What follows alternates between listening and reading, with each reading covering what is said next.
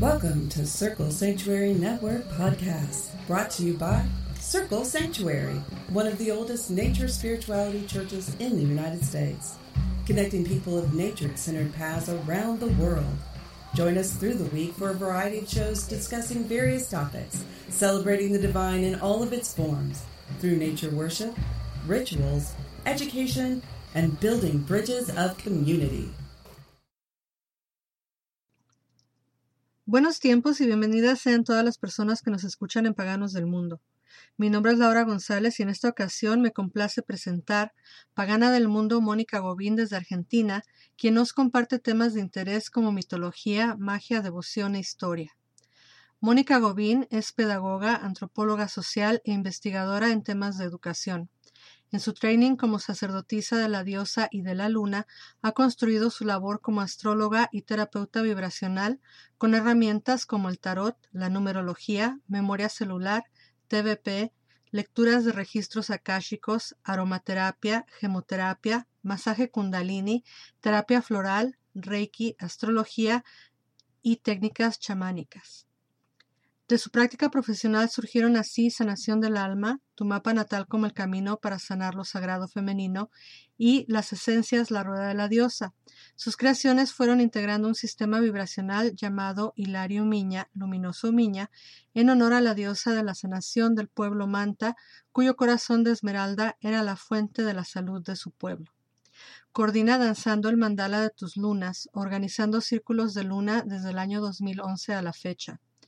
Organizadora de viajes a lugares sagrados, Ascensión del Fénix, Inglaterra, Buscando el Grial, España, Francia e Inglaterra, e Hilario Miña, Capilla del Monte, Argentina y Manabí, Ecuador. Realiza publicaciones en diferentes formatos sobre las lunaciones y otros eventos astrológicos. Colabora en diferentes emisoras de radio y newsletters online.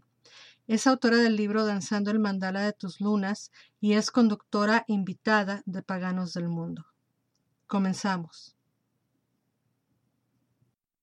Hola a todas las hermosas personas que están escuchando el programa y hola a las que lo escucharán en diferido.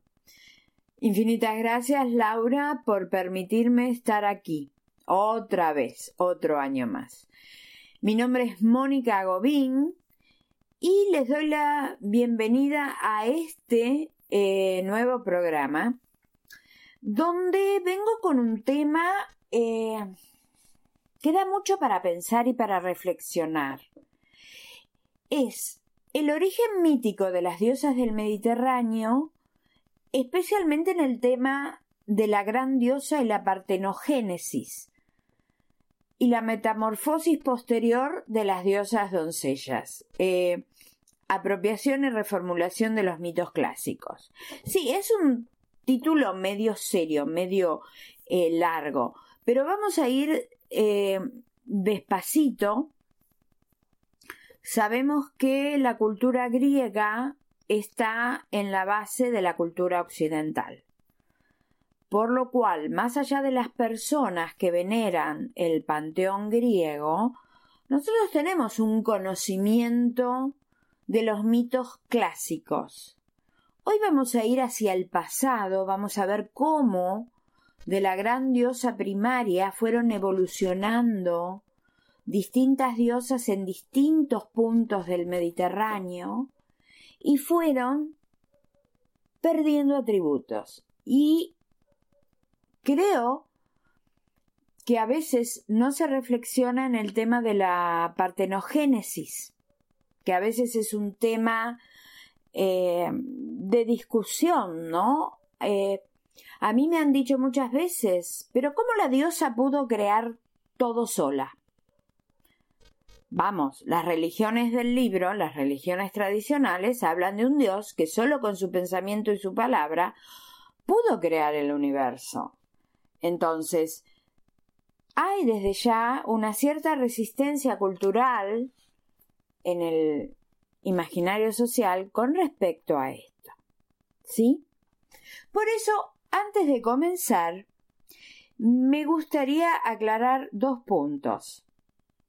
Primero, el término matriarcado, ¿sí? Porque hay muchos malos entendidos con respecto a esto, ¿no? Con respecto a este término. Y esto ha provocado y sigue provocando acritud en los círculos académicos. El problema proviene en parte de la noción popular de que un matriarcado es la otra cara de una dictadura patriarcal, el simple reverso de un poder orientado a los hombres. Y sería una suerte de cultura donde las mujeres dominan y abusan de los hombres, ¿no? O sea, como le cambiamos el género al patriarcado, que no es así. Hablamos de culturas más igualitarias, de culturas matrifocales, ¿sí? Donde las instituciones, como la familia patriarcal, tenían otra forma, ¿no? Había otra dinámica vincular. Segundo, si bien en algunos puntos estoy tomando a la autora Marguerite Rigoglioso, desde toda su investigación histórica, no voy a entrar en su tesis con respecto a la partenogénesis de las sacerdotisas de la diosa. Este es un tema muy interesante, pero dejo que las personas que les interese este tema busquen directamente la bibliografía de Rigoglioso. Con respecto a esto, ella habla también de las sacerdotisas en la antigua sociedad hebrea, habla de Ana y de María, la madre de Jesús, y el atributo partenogénesis o partenogénesico de las sacerdotisas, ¿sí? Yo aquí voy a centrarme en los mitos de las diosas creadoras. Suele ocurrir que cuando consultamos textos o publicaciones en las redes sobre el panteón griego, nos muestran una visión clásica o helenística del mismo. A veces esto suele dar una imagen de algo estático y que ha sido siempre así. Algo que es totalmente erróneo. Por un lado, estamos hablando de un lugar en el mundo que conserva pruebas arqueológicas de asentamientos humanos muy, muy antiguos. Por esta razón, estamos hablando de cientos de años de culturas que fueron orales y que por varios siglos recibieron invasiones y dominaciones, catástrofes naturales, como la isla de Creta, que sufrió 2 grandes terremotos, contactos también con otras civilizaciones a través del comercio, migraciones, y esto llevó a la adopción de deidades extranjeras. Es decir, el universo simbólico, esos lentes con los cuales veían la realidad, fue cambiando, ¿no? Desde el pasado hasta convertirse en el modelo de cultura del mundo antiguo, que después fue difundido por Roma, que lo toma así como en paquete, ¿no? Después que Roma somete Macedonia en el año 146 antes de nuestra era, toma la cultura griega como propia. Los romanos han sido buenos administradores del Estado y demás, pero no han sido a lo mejor muy originales en su pasado y han tomado todo el caudal que tenían los griegos después de cientos de años de cultura.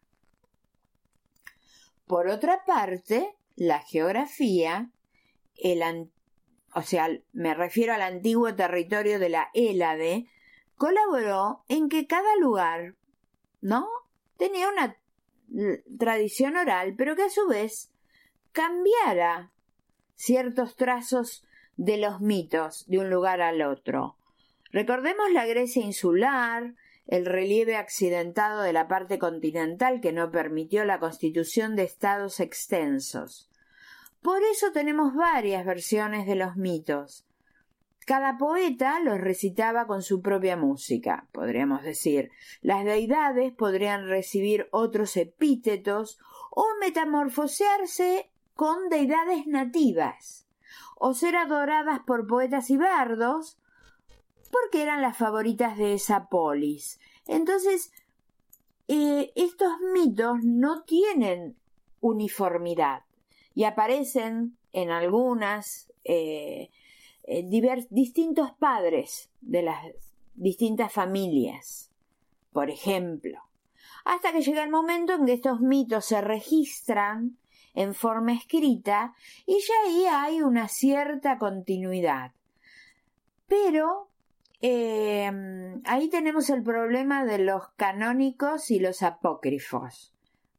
Y, sinceramente, no sé si hay una autoridad que pueda decir este es canónico y este es apócrifo, ¿no? Pero bueno, eso ya es otro tema.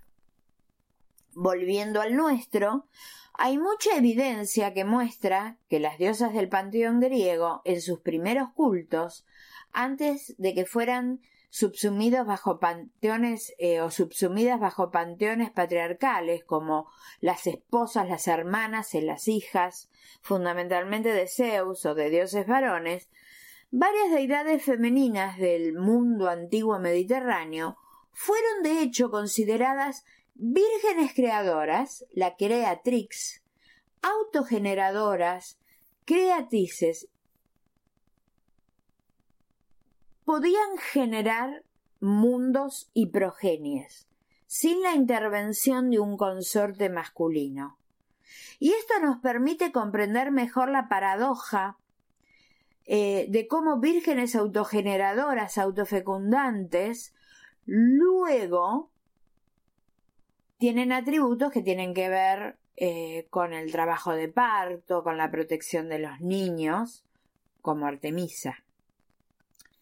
Al revelar la conexión de algunas de estas divinidades como madres vírgenes, nos permite ver la virginidad de varias diosas como representando no celibato, no falta de ejercicio de su sexualidad, sino el poder creador inviolable y soberano, su soberanía. Este tema, por cierto, es súper complejo. Voy a citar trabajos de Maria Gimbutas, Miriam Robin Dexter, quien actualmente es docente de la Universidad de California en Los Ángeles, y al día de hoy la antigua escritura cretense no ha sido totalmente descifrada, por lo cual todavía hay mucho que no conocemos y que podemos llegar a aprender en un futuro. En Europa neolítica y Asia Menor, la antigua Anatolia, en la era, estamos hablando entre el 7000 y el 3000 antes de nuestra era, la religión se centraba en la rueda de la vida y en el ciclo de renovación. Esta es la esfera geográfica y el marco de tiempo al que se refiere Maria Gimbutas como antigua vieja Europa. Este se aplica a una cultura pre-indoeuropea con una cultura matrifocal y probablemente matrilineal, agrícola y sedentaria, igualitaria y pacífica, con un alto nivel de desarrollo técnico. Hablamos de navegación a vela, uso extendido del telar, sistemas de irrigación, escritura pictórica, abundante producción artística. En un momento se pensaba que este tiempo era mucho más corto. ¿Por qué? Porque no se encontraban huellas de guerra, que en general aparecen estratos, si vemos un corte de lo que se va acumulando en cada cultura, ¿no? Una cultura sobre otra, que es lo que los arqueólogos van con sus cepillitos y pincelitos sacando muy despacito. En realidad era costumbre encontrar signos de guerra, muchos muchos huesos, cosas quemadas, ¿no? Pero ¿qué pasa? Hubo un momento de miles de años donde se fue acumulando cerámica, un nivel de tumbas que se puede considerar acorde al número de la población. Y bueno, y se pensaba que esto había ocurrido en menos tiempo. O sea, hace muy poco que sabemos que la humanidad es mucho más antigua, que la civilización es mucho más antigua. Un tiempo sin guerra, sin invasiones. La guerra, la devastación y la conquista que se muestran en nuestros libros de historia como intrínsecos a la naturaleza humana, ¿no? Todo esto contrasta fuertemente con lo que presentó esta autora, Gimbutas, con la cultura proto-indoeuropea anterior a la era patriarcal, donde encontramos estratificación social, la actividad pastoril intensa, que de alguna manera lleva a una población más móvil y orientada más a la guerra que estas poblaciones agrícolas y sedentarias. Esta cultura se veía en la franja sur y oeste de Europa, y esta zona, entre el 4500 y 2500 antes de nuestra era, sufrió 3 olas de infiltración desde el este.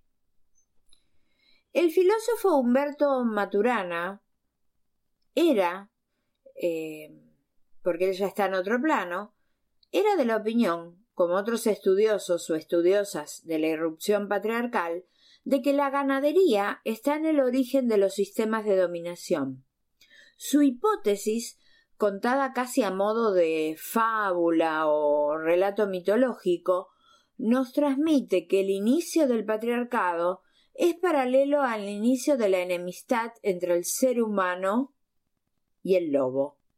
El lobo, animal totémico por excelencia del cazador paleolítico, que entendía la caza como un acto sagrado de supervivencia, se convierte con el surgimiento de la ganadería en el enemigo acérrimo que intenta apropiarse de los animales que a partir de ese entonces tienen dueño.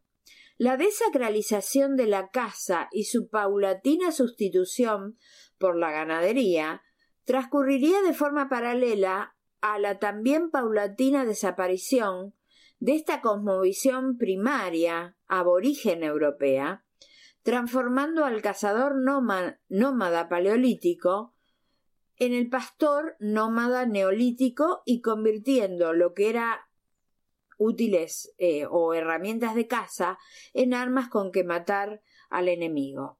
O sea, él habla del choque entre agricultores y pastores, un poco como en la Biblia cuentan la historia de Caín y Abel. Las guerras entre los pueblos europeos, preindoeuropeos, y las culturas indoeuropeas y las semíticas pueden rastrearse en algunos de los textos sagrados más antiguos de la humanidad, bajo el simbolismo de enfrentamientos míticos entre pastores y agricultores. En dichos mitos se intenta prestigiar la figura del pastor nómade como símbolo de la nueva era patriarcal.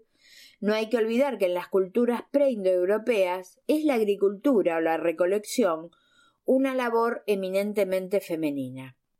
Por ejemplo, en el poema de Gilgamesh, en el Antiguo Testamento con Caín y Abel, y en muchos relatos de la conquista de América. Durante y después de este período,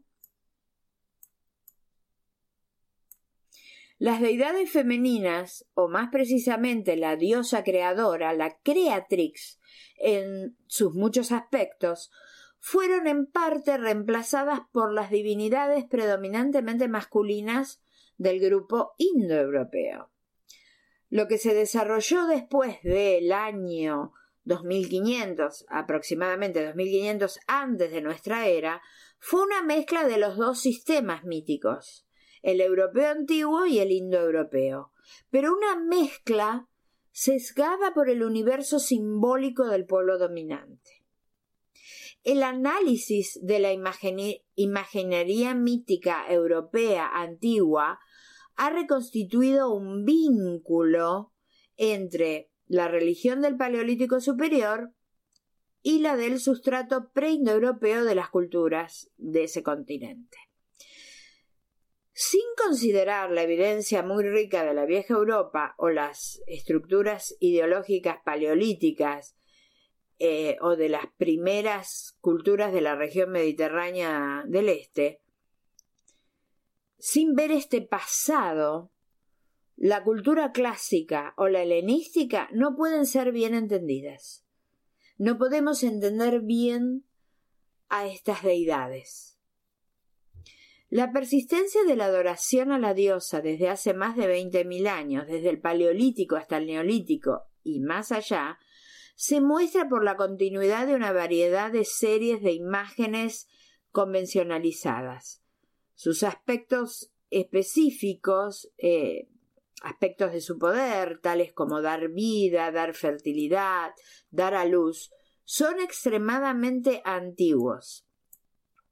Según la miríada de imágenes que han sobrevivido del gran lapso de la prehistoria humana en el continente euroasiático, fue el misterio soberano y el poder creativo de la mujer como fuente de vida lo que se convirtió en las primeras experiencias religiosas. La gran diosa madre, que da luz a toda la creación a partir de la sagrada oscuridad de su matriz, se convirtió en una metáfora de la naturaleza misma, dadora y quitadora cósmica de la vida, siempre capaz de renovarse dentro del ciclo eterno de la vida, la muerte y el renacimiento. Las múltiples categorías, funciones y símbolos usados por los pueblos prehistóricos para expresar el gran misterio son aspectos de la unidad de una deidad, una diosa que en última instancia es la naturaleza misma. Podemos observar 4 grupos funcionales principales, ¿no?, de estos aspectos de poder. Primero, la diosa que personifica las fuerzas generativas de la naturaleza. A esta categoría pertenecen los diversos aspectos de la diosa que propagan, dan a luz, mantienen y estimulan la vida. Aquí ella es la misma Potnia Terón, señora de los animales, como se conoce más tarde en las culturas minoicas y micénicas y en la Grecia clásica. No hay duda de que la veneración prehistórica a la Madre Tierra sobrevivió intacta hasta la época del culto a Deméter y a Perséfone en Grecia. Ops consigua en Roma, Mertus en tierras germánicas, Semina o Semes Mate en la zona del Báltico, Madre Tierra húmeda en tierras eslavas y en otros lugares. Su poder era demasiado antiguo y profundo para ser destruido por completo por las sucesivas religiones patriarcales, incluido el cristianismo que vino mucho después. Por lo tanto, fue absorbida y se hizo conocida en Europa occidental como varias santas, Radegund, Macrine, Walpurga, Milburga, entre otros. En muchas otras tierras, especialmente en Europa oriental, se fusionó específicamente con la Madre de Dios, con María. En segundo lugar tenemos a la diosa o a las diosas que personifican las fuerzas destructivas de la naturaleza. La diosa de la muerte, representada como un desnudo rígido, una serpiente venenosa o un ave de rapiña, buitre, búho, cuervo. Tercero, la diosa de la regeneración. Es ella quien controla los ciclos de vida de todo el mundo natural. Sus manifestaciones son los diversos símbolos del útero, el triángulo púbico o feto, a veces representadas por el sapo, la rana, el erizo, la cabeza de toro, un triángulo o doble triángulo. Ella aparece como un insecto, abeja, mariposa, polilla. La muerte y la regeneración están inseparablemente conectadas dentro del ciclo normal de la naturaleza. Por lo tanto, la diosa de la muerte y la regeneración se representa como una sola deidad, en reconocimiento de la función simultánea y el continuo cíclico de estos aspectos. La cuarta categoría se centra en las deidades masculinas prehistóricas que constituyen solo del 3 al 5% del corpus de toda la cultura neolítica. Y estas deidades masculinas aparecen como hijos que luego se transforman a lo largo del ciclo del año en el consorte que luego muere. En la religión de la vieja Europa, la muerte y la regeneración se expresan como dos aspectos continuos o interdependientes, ¿no?, de una deidad. Aunque la muerte y el nacimiento son vistos como polos opuestos en nuestra cultura lineal y dualista, la gran diosa de la edad de piedra encarna ambos simultáneamente y representando la continuidad ininterrumpida del ciclo que se repite siempre y que subyace a todas las manifestaciones. Es ella quien tiene dominio sobre la muerte, las frías tinieblas del invierno, las cuevas, los sepulcros, las tumbas. Las tumbas en la tierra son su dominio, pero también es ella quien recibe la semilla fértil, la luz del solsticio de invierno, el óvulo fecundado, que transforma la tumba en matriz para la gestación de una nueva vida. Un símbolo aún más esotérico del luto regenerador es la cabeza o cráneo, el bucranium, el cráneo de toro. La artista Dorothy Cameron notó en un momento, ¿no?, en el siglo XX, la similitud del bucráneo con la forma del útero y las trompas de falopio de una mujer, mientras trabajaba con James Mellard en Çatalhöyük, en Turquía. El bucranium, cabeza y cuernos de toro, ha sido reconocido como la forma de arte tridimensional más frecuente encontrada durante las excavaciones de las aldeas neolíticas en el centro de Turquía. James Mellard lo interpretó como el símbolo del hijo y amante de la gran diosa madre, adorado en esa cultura. Ampliando esta interpretación, Dorothy Cameron, que era amiga y colega de Mellard, vio el bucráneo como un símbolo de vida y regeneración, esencialmente un símbolo femenino que representa el poder divino del sistema reproductivo de las mujeres, ¿no?, del femenino humano.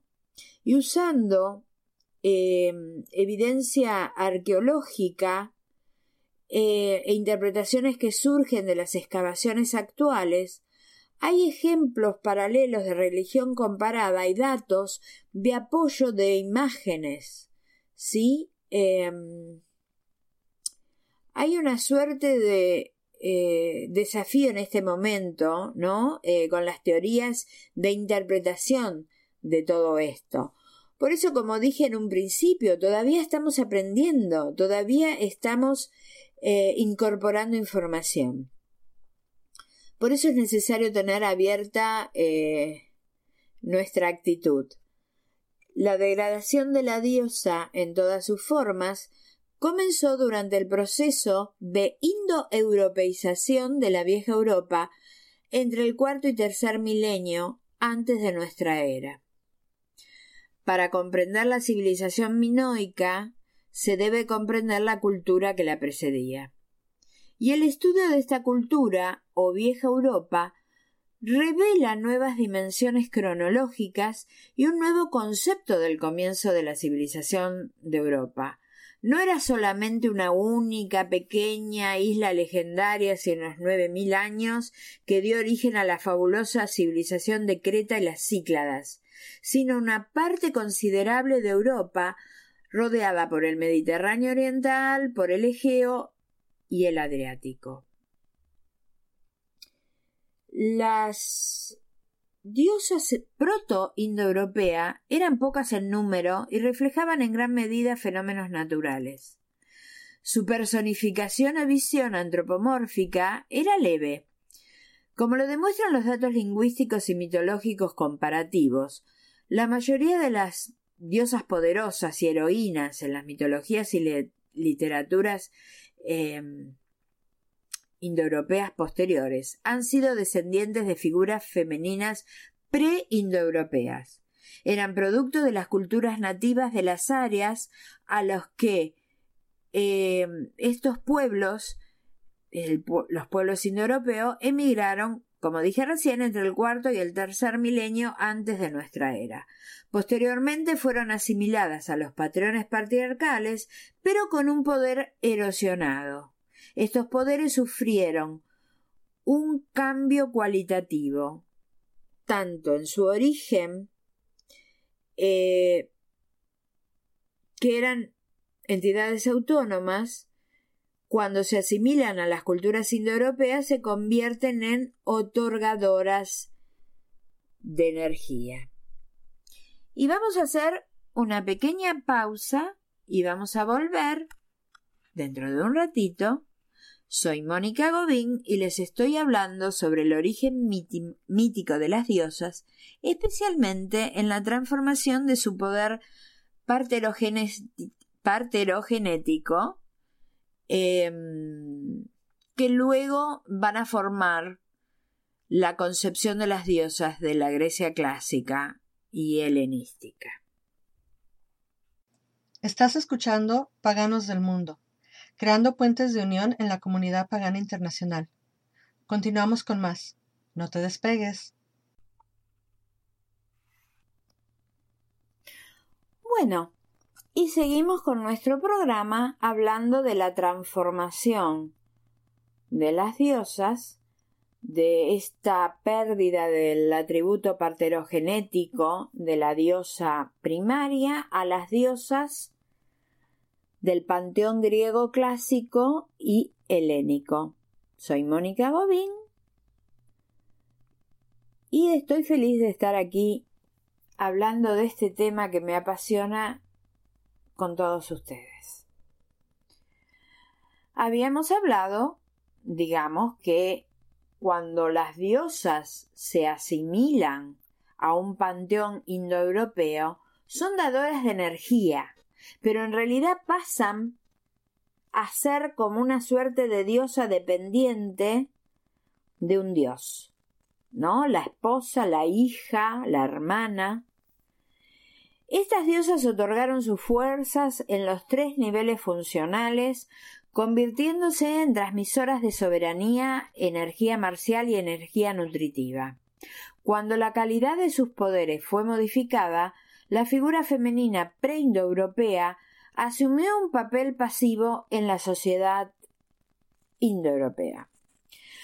Los pueblos indoeuropeos y su cultura patriarcal, al realizar sus migraciones, se encontraron con poblaciones sedentarias con una cultura avanzada, ¿sí?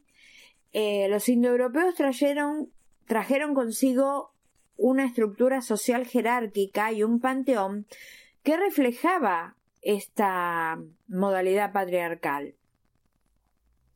Los pueblos nativos en muchos casos encarnaban estructuras sociales no jerárquicas, más igualitarias, con evidencia de adoración a deidades femeninas, y el culto se desarrollaba principalmente en torno a la fertilidad, tema crucial para estas culturas. De hecho, la mayoría de las deidades femeninas dentro de los panteones se remontan a las diosas adoradas antes del advenimiento indoeuropeo.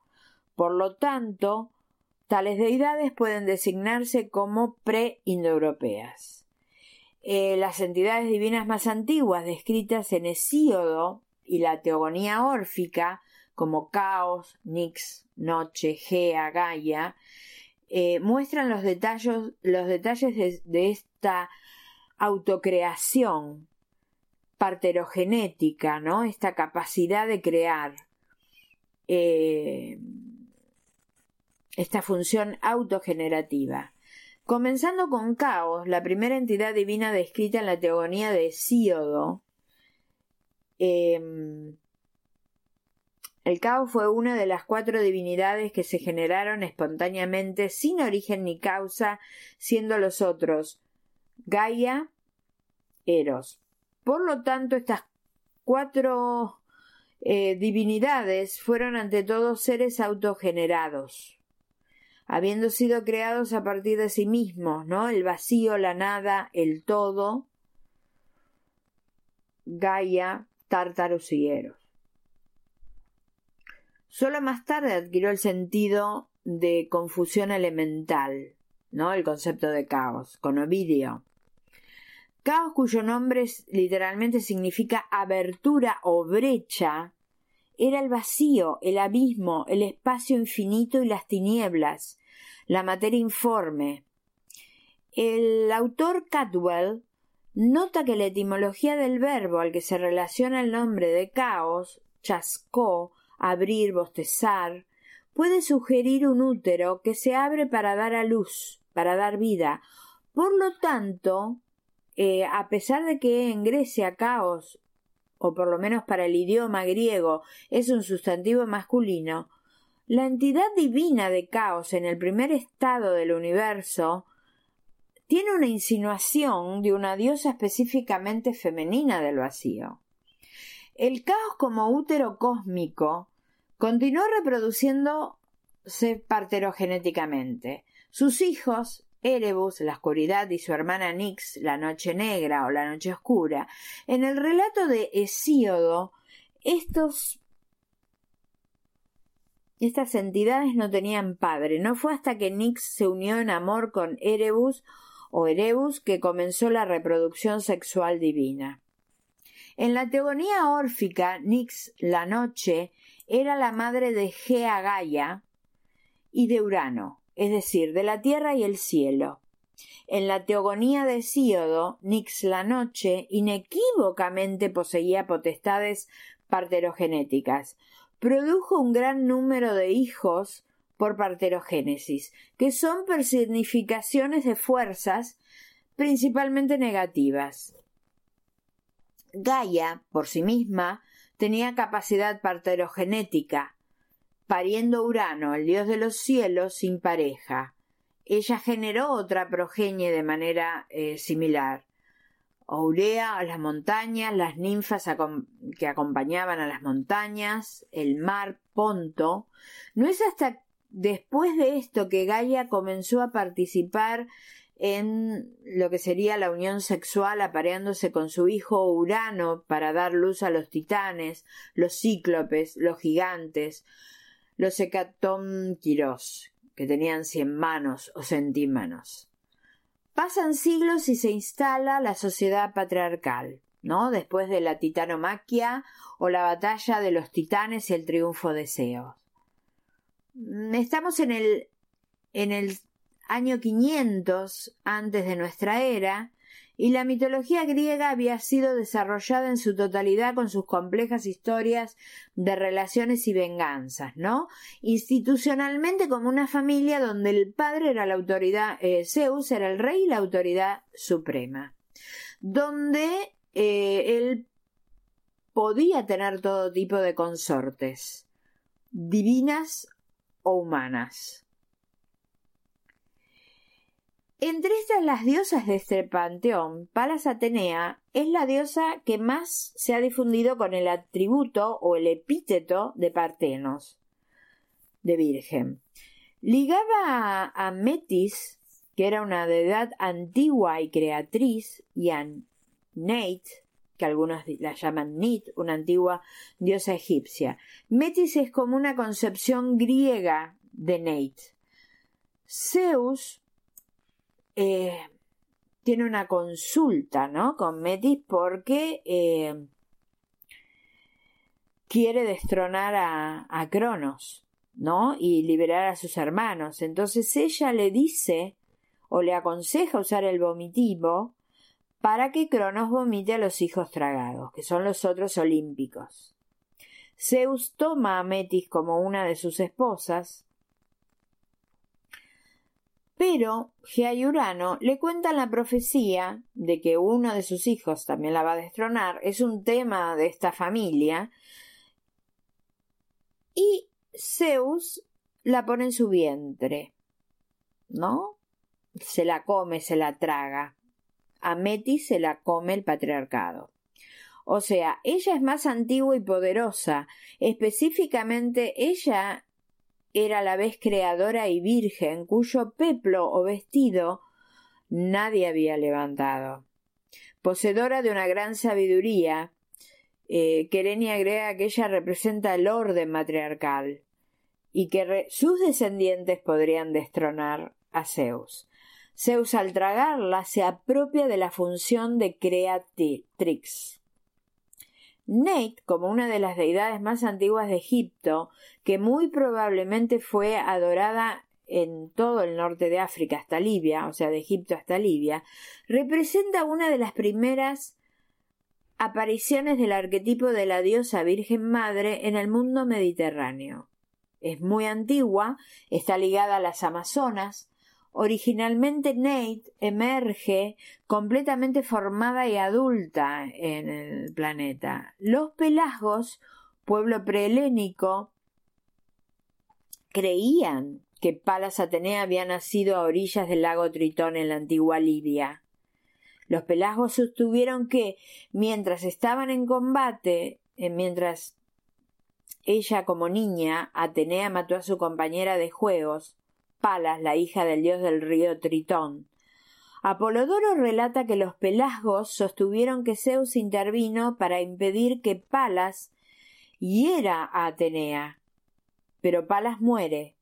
Como muestra de su dolor, Atenea colocó el nombre antes que el suyo propio, convirtiéndose en Palas Atenea y tallando en un árbol, en un tronco, una estatua de Palas, que se conoce como el Palladio, que en la leyenda griega fue venerada como una imagen de la misma diosa.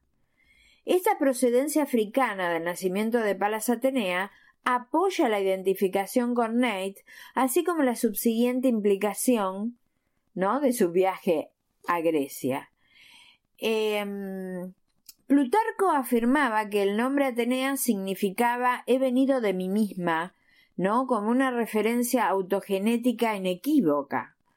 El himno órfico a Palas comienza dirigiéndose a Atenea como monogenes, ¿no?, que generalmente es traducido como unigénita, pero que también puede significar nacida sola. Se dice que Kécopre o Erecteo, el legendario primer rey de Ática, introdujo el culto de Atenea en Atenas, probablemente originaria de Egipto. Diodoro Sículo afirma que los atenienses creían que ellos mismos eran colonos de Egipto, ¿no? O sea, como que hubo una migración muy antigua. El principal centro de culto de Neit era egipcio. El erudito bizantino del siglo XII, Tzetzes, cita a Charac de Pérgamo, un sacerdote historiador de los primeros siglos de la Era Común, como haciéndose eco de la afirmación que Cécope o Cécrope colonizó Atenas desde Sais, o sea, desde Egipto. Así que hay mucha evidencia para sugerir que este rey trajo la adoración de Neit con él de África a Grecia, donde tomó el nombre de Atenea. Bernal, otro autor, fecha posiblemente la primera fundación de Atenas en la primera mitad del siglo XIX antes de nuestra era. Luego, en esta lucha de los dioses olímpicos contra los titanes, ¿no? Que nos muestra un poco la lucha entre dos mitologías, ¿no? Entre los panteones de dos pueblos. Palas Atenea apoya a Zeus, ¿no? Metis era de la generación, Metis, la supuesta madre tragada por Zeus, era de la generación anterior, ¿no? Representaba un orden prepatriarcal. Atenea sirvió al dios como una guerrera astuta, estratega, ayudando a vencer a los seres que intentaron restablecer el orden anterior a Zeus, los titanes, los gigantes y Tifón, el alado y con forma de serpiente, hijo partenogénico de Gaia y en algunos mitos de la misma diosa Hera. En resumen, la Atenea de la Grecia clásica, cuya historia domina aún nuestro entendimiento de ella hoy, era una versión apropiada, disminuida y distorsionada de la Madre Virgen generativa que fue una vez. Y pasamos a Artemisa. Como se la conocía en Grecia, Artemisa parece haber tenido 4 distintas identidades superpuestas que pueden reflejar cómo fue vista y adoptada durante diferentes periodos de tiempo y en varias regiones. En una, ella era la hermana gemela de Apolo e hija de Leto, ambos hermanos, hijos de Leto y Zeus.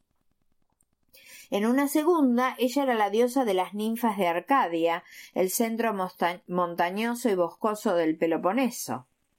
En una tercera, se la ubicaba en Tauris o Tauride, es una parte de lo que hoy es Crimea, y Bauronia.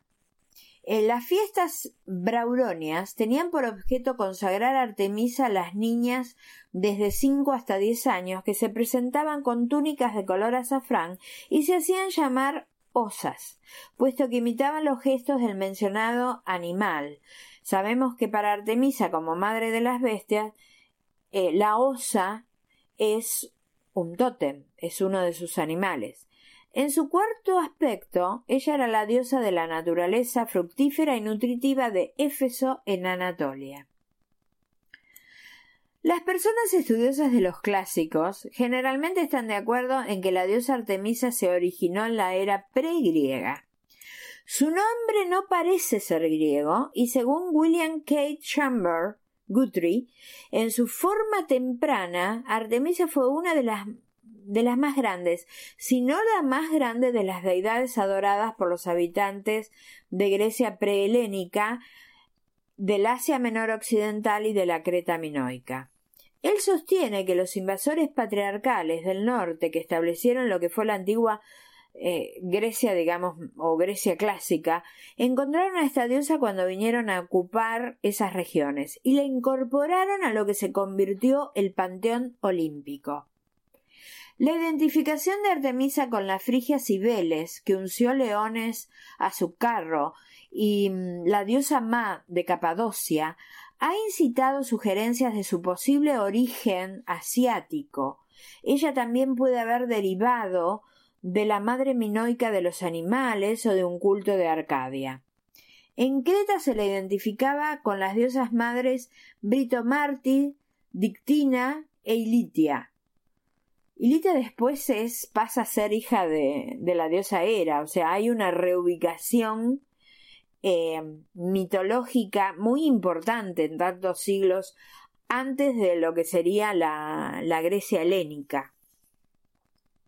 Un análisis de la relación de Artemisa con su madre, Leto, es, como fue el caso, digamos, de Atenea Metis, importante porque revela un matriarcado, ¿no? O sea, un estado de cosas que implica o involucra la concepción parterogenética.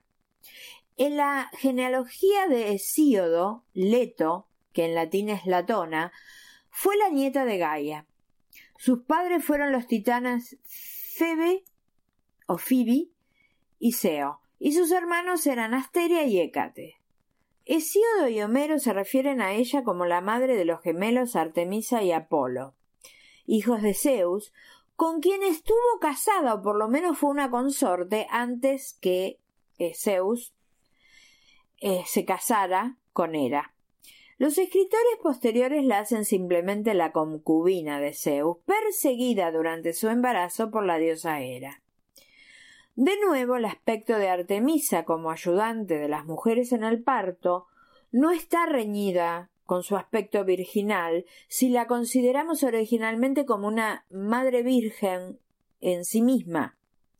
Su santuario en Éfeso nos lleva a pensar que Artemis o Artemisa estaba en la religión griega desde la antigüedad preclásica como una diosa de la tierra asociada principalmente a la vida silvestre, al crecimiento, digamos, del campo, el nacimiento humano. O sea, hay un concepto de fertilidad. En Éfeso, ella fue adorada en este viejo camino hasta la época clásica, cuando su hermano Apolo gozaba de mayor preeminencia. El nacimiento de Artemisa es diferente en tiempo y espacio, anterior y otro lugar, en Ortigia, en Anatolia, lo que da pie a la inserción del nacimiento de Apolo en Delos, ¿no?, que fue posterior, o sea, fue una modificación del mito. Esto conecta a Leto con Anatolia y las Amazonas del lugar, con el río Termadón y la ciudad de Termisira, fundada por las Amazonas. Se los dejo para que lo piensen y pasamos a Perséfone. En la concepción olímpica, Deméter era la diosa del grano. Coré o Perséfone era su hija, la doncella de la primavera y luego del inframundo. En el himno homérico a Deméter, probablemente compuesto más o menos entre el 650 y el 550 antes de nuestra era, el himno cuenta la historia de Perséfone, de su secuestro por su tío Hades. El himno se cierra con Deméter y la fundación de los misterios de Eleusis. Excavando, o sea, rascando un poquito debajo del mito homérico, inmediatamente vemos signos de que Deméter fue una madre universal mayor. Ella en la antigüedad era una suerte de equivalente de Gaia, la madre del todo o de todos. Ciertos textos indican que Deméter posiblemente era una y la misma con Rea. Rea era la madre de los dioses olímpicos, habiendo dado nacimiento a todo el panteón divino. ¿Sí? Nos acordamos de eso, ¿no?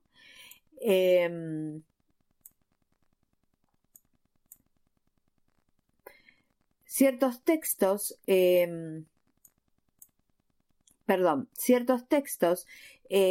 también nos muestra que Rea era la madre de los dioses y que era madre de Deméter. Esto supongo, y como muchos autores, que es posterior porque los griegos tenían esa necesidad de explicar lógicamente las relaciones familiares. Por eso Deméter aparece con sus hermanos Zeus, Poseidón, Hades, Hestia y Hera. La confusión sobre la identidad de esta diosa también ha hecho difícil explorar sus raíces. Coré Perséfone. Como doncella se la asoció con la semilla plantada, sembrada, y por lo tanto se considera ausente durante el invierno, lo que es el invierno en el Mediterráneo. Como Perséfone, ella era la reina del inframundo. ¿Eran estas dos figuras, doncella y reina, originalmente la misma diosa? El autor que cité hace unos minutos, Günther Sund, argumenta que Coré, cuyo nombre es griego, fue posiblemente una deidad agrícola, mientras que Perséfone era una diosa del inframundo que no era de origen griego, por lo menos no en lo que respecta al nombre. Ann Suter sostiene que Perséfone fue una vez independiente de Deméter, como una manifestación de una diosa de la Edad de Bronce, de la fertilidad y el inframundo, que gobernaba el ciclo de crecimiento estacional, muerte y renacimiento. Esta diosa, argumenta esta autora, Anne Suter, llegó a asociarse en muchos lugares con la posterior Deméter griega, que tenía atributos similares y eventualmente fue puesta bajo su control por los mitógrafos como su hija.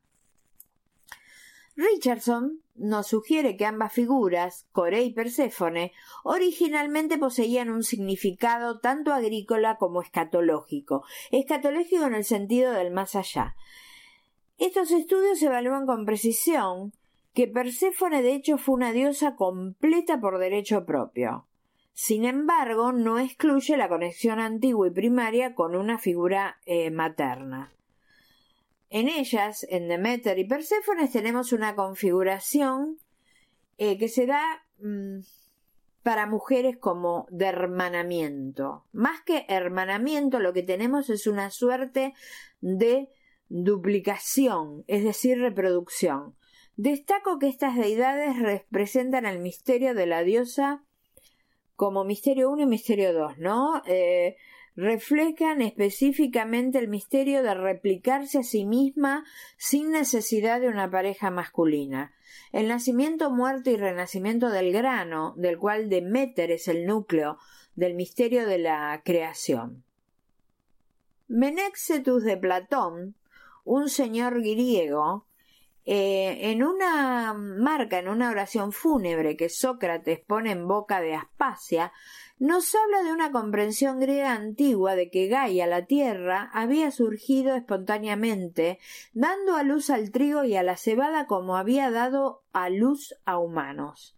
En esto la confluencia de temas es clara. El misterio del grano, la creación y la divinidad femenina son todos parte de una religión muy antigua. En este misterio partenogénico, anterior al de las dos diosas que fueron absorbidas por el panteón olímpico, poniéndolos, digamos, en una relación familiar, ¿no? Con los otros dioses, especialmente con Zeus y con Hades, donde se decía que Perséfone había sido concebida a través de la unión de Deméter con Zeus. Rigoglioso sostiene que la combinación entre Rea, Deméter y Perséfone indica que las tres fueron entendidas como una unidad, una diosa que se autorreplica en un mundo potencialmente interminable. En lugar de verlo solamente como una línea de sucesión, ¿no? Como nos presentan a veces los libros que manifiestan esa cosa griega de tener todo en su lugar, ¿no? La diosa de esto, la diosa de lo otro, es hija de fulano, de mengano y madre de sutano. En el relato olímpico, la unión de Rea con Cronos y Deméter con Zeus representa una intrusión en los misterios partenogénicos de la diosa virgen y madre. Esta interrupción cósmica puede ser interpretada como la mayor tragedia del antiguo orden matriarcal, una que fue experimentada arriba en los cielos y aquí abajo en el plano humano. Representa el control de la sexualidad femenina manifestada en la pérdida de soberanía sobre los cuerpos. Hera es la tercera de las diosas griegas en haber llevado el título Partenos. En realidad es más conocida por ser esposa. Sin embargo, la reina de los dioses, en su forma más temprana, fue considerada una gran virgen creadora en la antigüedad pregriega. Era una diosa del cielo, de la tierra y del inframundo que no tenía consorte masculino, señales que apuntan a su estado anterior como Gran Diosa. Sus títulos eran reina de los dioses y origen femenino de todas las cosas. Numerosos animales y plantas eran sagrados para ella, su regencia sobre los vientos y aspectos celestiales, historias que la relatan o que la retratan como madre o nodriza de varias bestias tónicas, ¿no? Como la esfinge, el león de Nemea, su hijo mitad serpiente, Tifón.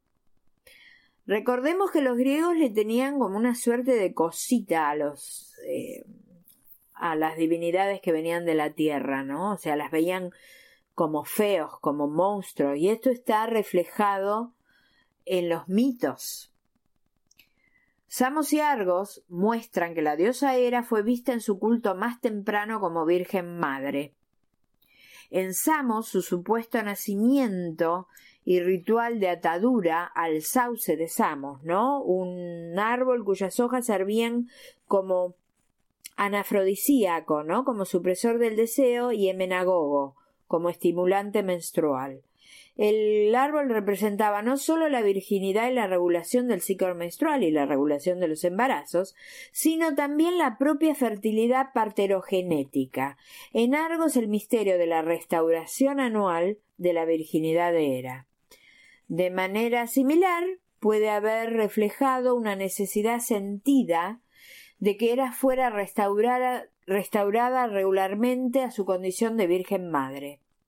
En ninguna parte es más dramática la capacidad partenogénetica original de Hera, expresado en los mitos de sus concepciones milagrosas de los dioses Ares y Hefesto y el ser serpiente Tifón. Estas historias denotan el estatus partenogénico original de la diosa, la amenaza que su capacidad autofecundante planteada a lo masculino y la rabia de lo femenino en respuesta a la apropiación del poder, este poder partenogénico por parte de la esfera masculina. Muestra que los vínculos de Hera con Delfos, donde Tifón tenía un importante papel mitológico, sugieren la existencia de toda una red de relaciones dedicada a la protección de la partenogénetica femenina, poder perdido después del advenimiento de la religión olímpica. Los motivos mitológicos también hablan de la rebelión de Hera de otras formas, ¿no? Contra el gobierno de Zeus y la violación de la partenogénetica femenina, que a veces se manifiestan bastante bien, ejemplificados en el tratamiento negativo del hijo de Zeus, que era una suerte de heredero. Muchos de los trabajos de Hércules representan intentos de interrupción del matriarcado, ¿no? Que se ve muy bien en la capacidad partenogénetica de la hidra, que es el símbolo más vívido en este sentido.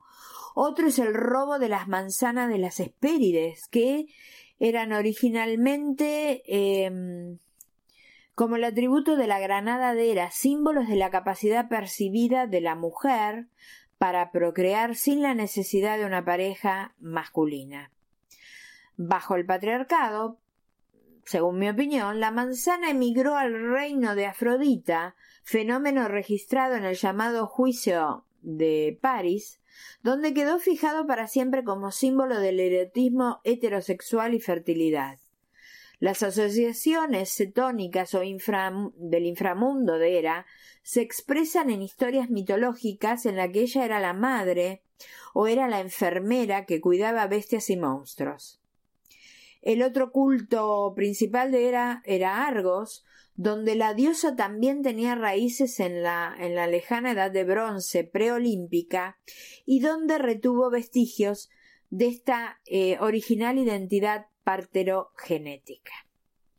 Y la verdad que podríamos seguir hablando varios programas más, pero tengo que cerrar diciéndole muchas gracias a todas las personas que han escuchado el programa, a las personas que lo escucharán en diferido. Muchas gracias, Laura. Soy Mónica Gobbin con 2D de buena, 2 veces buena. Me encuentras con mi nombre en Facebook e Instagram. Te invito a que sigas mis publicaciones para ponerte a tono con los ciclos del cielo. Y, como siempre, bendiciones de la abuela Luna para todas y todos. Muchísimas gracias. Paganos del Mundo es una producción de Laura González para CSN Podcast, creando puentes de unión en la comunidad pagana internacional. Thank you for joining us on the Circle Sanctuary Network podcast, presented by Circle Sanctuary and produced for all who follow nature-centered paths. Join us throughout the week for various programming connecting with the community around the world. Please don't forget to watch for updates on the Circle Sanctuary website at www.circlesanctuary.org. Follow us on Facebook at facebook.com /CSN Podcasts. We can also be found on your favorite podcast hosting sites such as iTunes, Stitcher, Spotify, and others. Until next time, many blessings.